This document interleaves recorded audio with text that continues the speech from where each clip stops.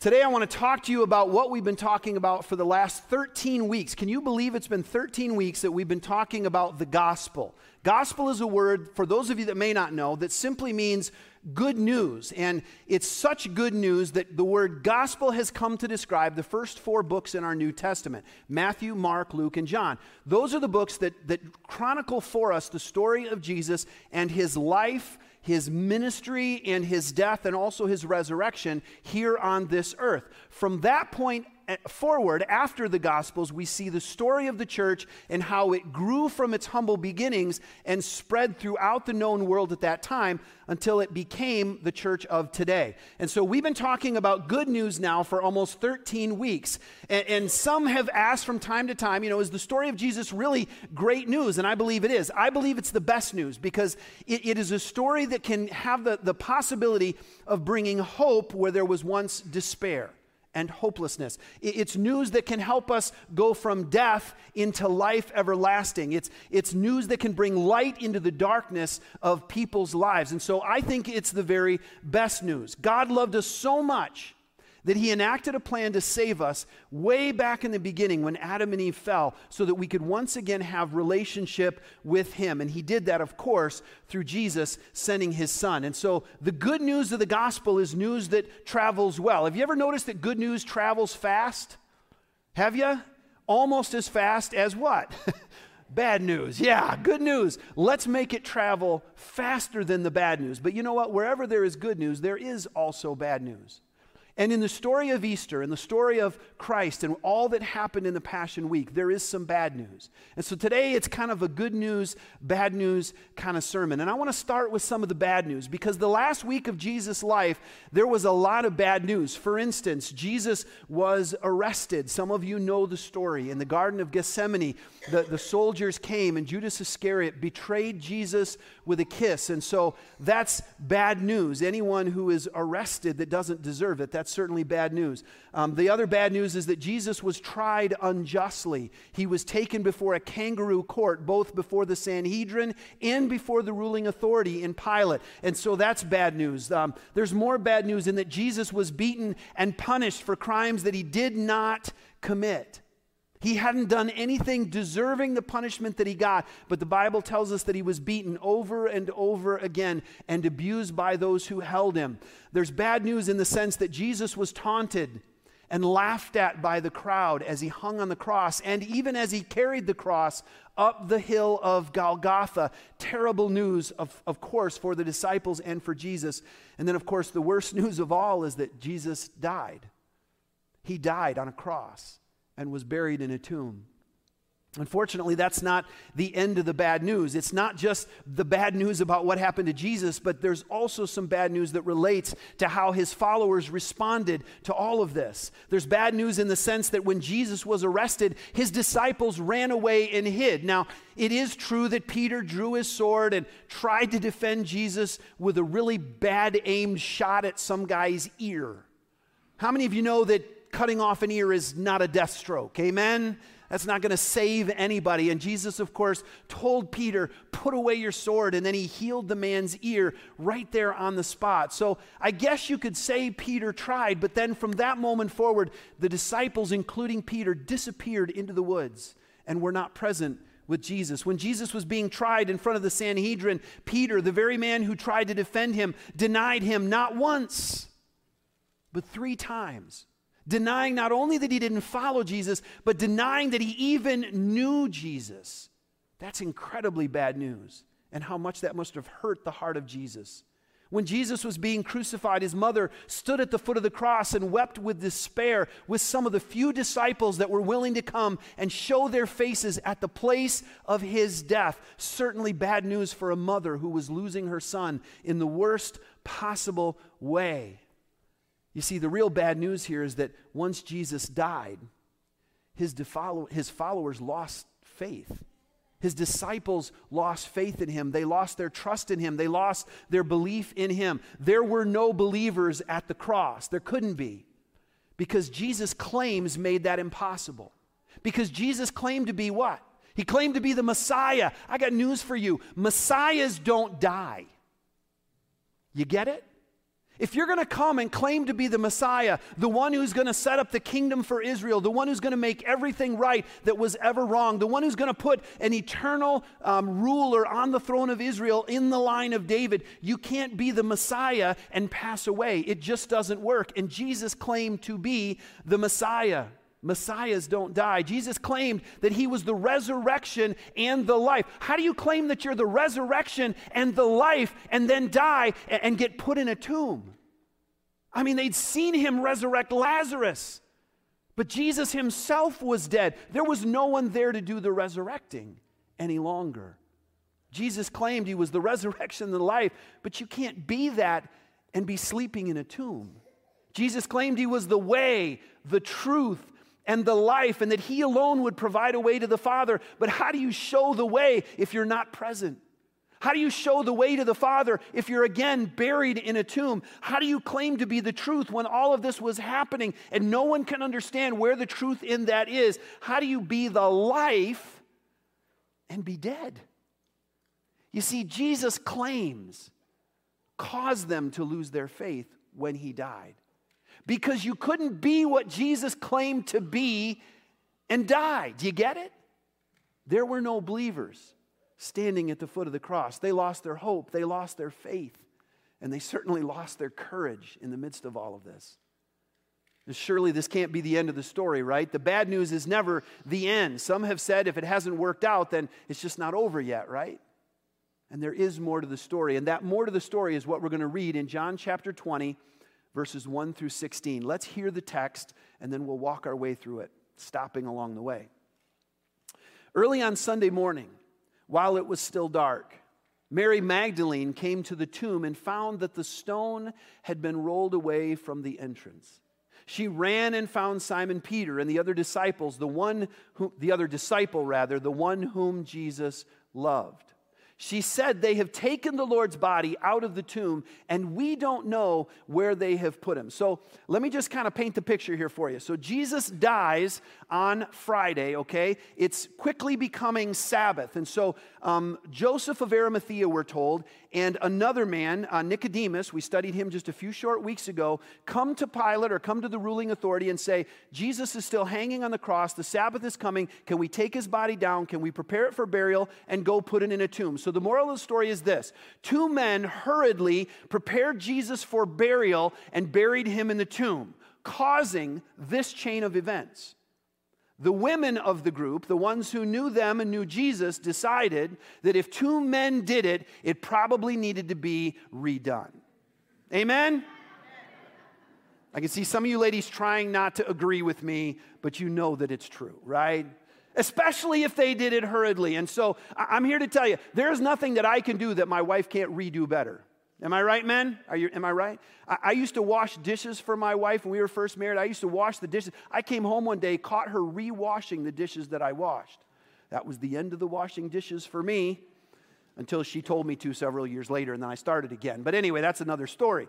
So anyway, these ladies come to the tomb. This text just tells us about Mary Magdalene. Some of the other gospel accounts tell us that there were others with her, and she even uses the plural when she talks to the disciples. She says, "We have found the tomb to be empty. They've taken Jesus away." And so you have Mary and these other ladies, they come to the tomb, they see that the stone is rolled away. Now, probably on the way there, they were trying to figure out how in the world are we going to get the stone rolled away. But when they got there and saw that it was already done, that brought to them a sense of panic. And if you look carefully there, their declaration to the other disciples tells us their frame of mind and what they were thinking at the time. They went to the tomb, they saw that it was empty, so they ran and found Simon Peter and the other disciple. By the way, that other disciple is most likely the writer of this account, John, the one whom Jesus loved. He was Jesus' favorite, right? Every family has a favorite. It's unfortunate, but it's true. John was the one writing this story, and so he speaks of himself in the third person, the other disciple whom Jesus loved. And so she goes and she tells them, and listen to what she says, "They have taken the Lord's body out of the tomb." Now, why did Mary not have any faith at all, right? I mean, if it had been you or I, we would have saw an empty tomb and went, "He's risen," right? That would have been our first response. Why? Because we know the end of the story. She didn't. Her reaction to an empty tomb is one of the things that tells us that the disciples and Mary were not expecting a resurrection. They didn't expect Jesus to come out of the tomb. They thought it was over. They thought it was done. Their hearts were breaking not just because Jesus died, but because the dream died with him. You see, Jesus didn't come to teach a bunch of ethics and ideas that were going to outlive him and start a movement. That's not why he came. Jesus' teachings in and of themselves were not enough to carry the story forward. He was necessary to the equation. The man himself needed to be present. But he was gone. You can't make the claims Jesus made and then die and expect people to still believe in you. And so when she came to the tomb, her first thought was, somebody stole his body, and we don't know where they've put him. Let's read the rest of the story. Verse 3, Peter and the other disciple, and again, remember, this is John, the writer of this text. Listen to what he says. Peter and the other disciple started out for the tomb. They were both running, but the other disciple outran Peter. Way to get that one in there, John. Make sure everybody knows Peter's slow and you're fast, right? Yeah, I would have wrote it that way. I used to be fast, not anymore. Anyway, the other disciple outran Peter and reached the tomb first. He stooped and looked in and saw the linen wrappings lying there, but he didn't go in. Why do you suppose he didn't go in? Because it's a tomb. Would you have gone in after all the zombie movies you've seen in your day? I don't think so. This is a tomb, a place where a dead person is supposed to be buried. The stone's rolled away and it appears empty. I'm not going in. I'm letting Peter go first, fast or not. And that's what he did. I keep losing my place. I should just read this. He looked, but he didn't go in. Then Simon Peter arrived and immediately went inside because that's who Peter was. He just always went. He also noticed the linen wrappings lying there, while the cloth that had covered Jesus' head was folded up and lying apart from the other wrappings. Then the disciple who had reached the tomb first also went in, and he saw and believed.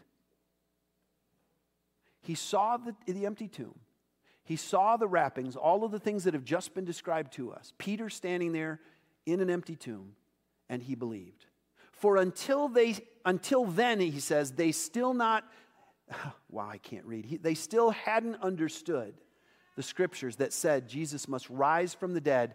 Then they went home. Okay, so here in this part of the story, we've got two disciples that are over the hump, right? We've got two disciples that now believe. They now understand. According to John's testimony about the story of him and Peter arriving at the tomb, they have now put two and two together and remembered the scriptures and the times that Jesus said things that would lead them to believe that even though he was going to have to die, he would rise again. So we have two disciples now over the hump. I've always been curious about what happens next because the very next verse says Mary was standing outside the tomb crying. Did they just ignore poor Mary as they left? We don't know. Maybe it was one of those situations where the two guys are like, Mary, come on, come with us. We're going to take care of you. And she's like, no, not until I find out where he is. We don't know. We don't know what happened, but poor Mary is left standing there. Now again, this is not Mary, Jesus' mother. This is Mary Magdalene. A woman who probably loved him equally as his mother would have because he saved her from a life filled with horrible things. Her dedication to him was just amazing. And so she stood and she wept outside the tomb. Mary was standing outside the tomb crying. And as she wept, she stooped and looked in. She saw two white-robed angels. How do you suppose the two disciples missed the angels?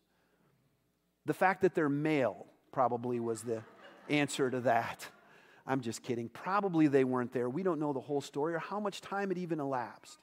But Mary got to see something a little bit different than they did as she looked inside. As she looked inside the tomb, she saw two white-robed angels, one sitting at the head and the other at the foot of the place where the body of Jesus had been lying. Dear woman, why are you crying? The angels asked her. Because they have taken away my Lord, she replied. And I don't know where they have put him. Listen, Mary is still not believing the story. We don't know whether Peter and John shared their idea with her. We don't know whether they just took off and Mary showed up later. But Mary is still not even thinking about a resurrected Christ. She turned to leave and saw someone standing there. It was Jesus, but she didn't recognize him. "Dear woman, why are you crying?" Jesus asked her. "Who are you looking for?"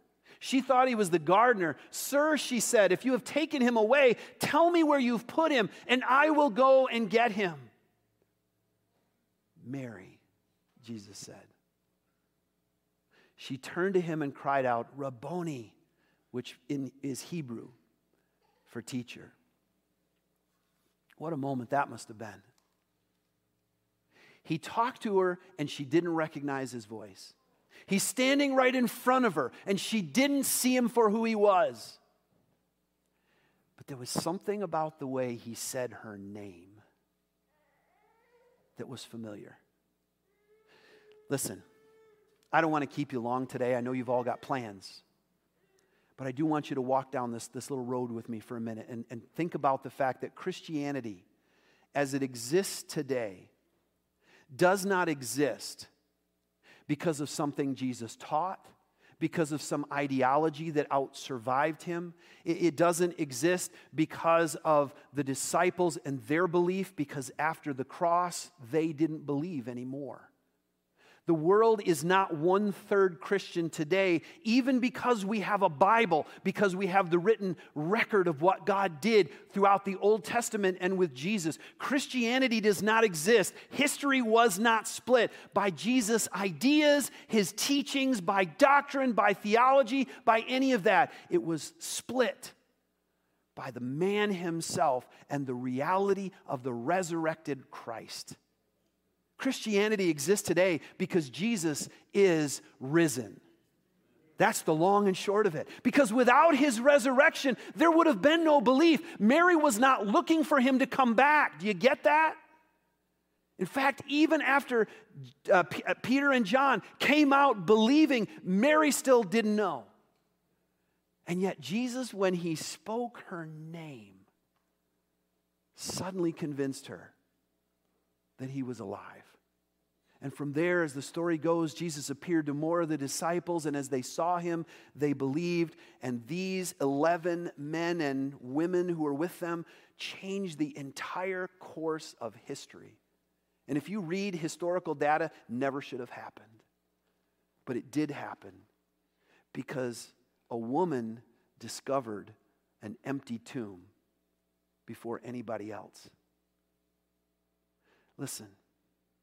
I believe that in some small way, God is speaking to each and every person who is and has ever lived. Whether you know Jesus or not, even if you're on the fence, even if you're here in church today because somebody invited you or because mama wouldn't feed you if you didn't come. I don't know what your reasoning is. Maybe it was the coffee and the donuts. Maybe you just got invited by somebody and you were too embarrassed to say no. Maybe it's just what you do on Easter. I don't know. But if you're on the fence about believing in Jesus today, I want you to know that your faith, if you choose to put your faith in him, does not rest in a book. It doesn't rest in doctrine. It doesn't rest in theology. It rests in a person, a real live person who is not dead. He rose from the dead, and he didn't die after that. He went into heaven. He ascended to the right hand of the Father, where he lives today and advocates for each and every one of us. And he has sent his Spirit to live among us, to talk to us, to lead us, to guide us, to empower us, to help us to get through hard times and to convict us of our sin. And I believe one thing that Spirit also does is that Spirit has a way of saying your name that nobody else does to help you to recognize the voice of God calling you, because I believe God is calling everyone. Whether you know Jesus yet or not, I believe that if you listen, you will hear the voice of God. Now, again, this isn't me telling God what he can do. God does what he chooses. And God may not call everyone the same way. But I am convinced that if you listen for his voice with an open heart and an open mind, that you might just hear him say your name like he did with Mary. And listen, if you hear him say your name, there will be no sweeter sound that you have ever heard. And it will be impossible for you to resist the Savior, because he wants everything for you that you've ever desired. The peace, the hope, and the joy that can come only through a relationship with a person, not adherence to a religion, relationship with a person. It's all because of Jesus. He's at the center of everything.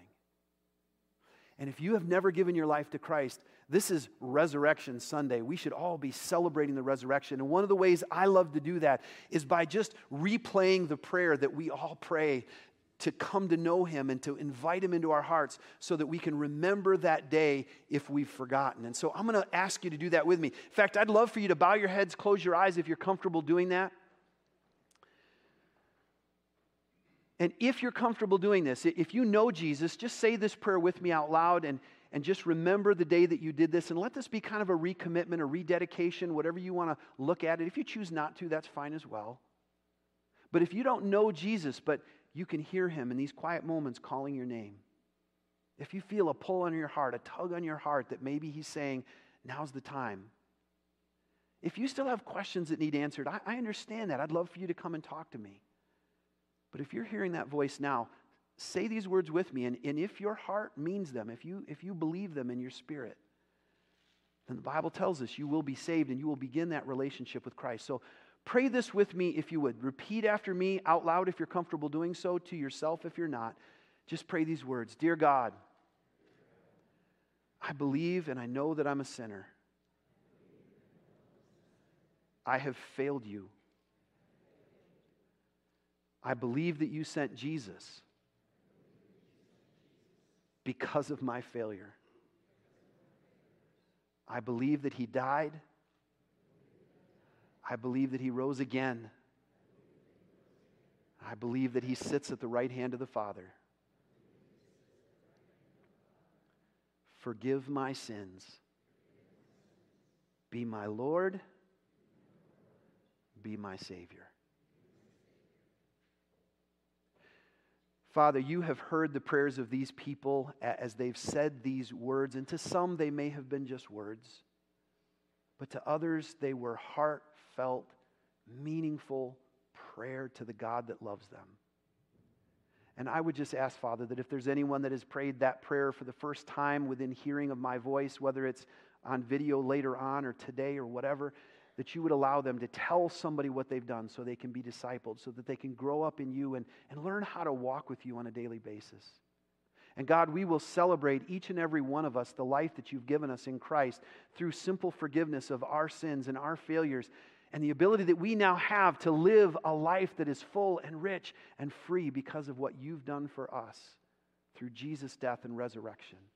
And Father, I pray that you would help us for the rest of this week to never stop celebrating the resurrection, for the rest of this month, for the rest of the year, to celebrate every single day what you've done for us and to rededicate our lives to you daily so that we might serve you.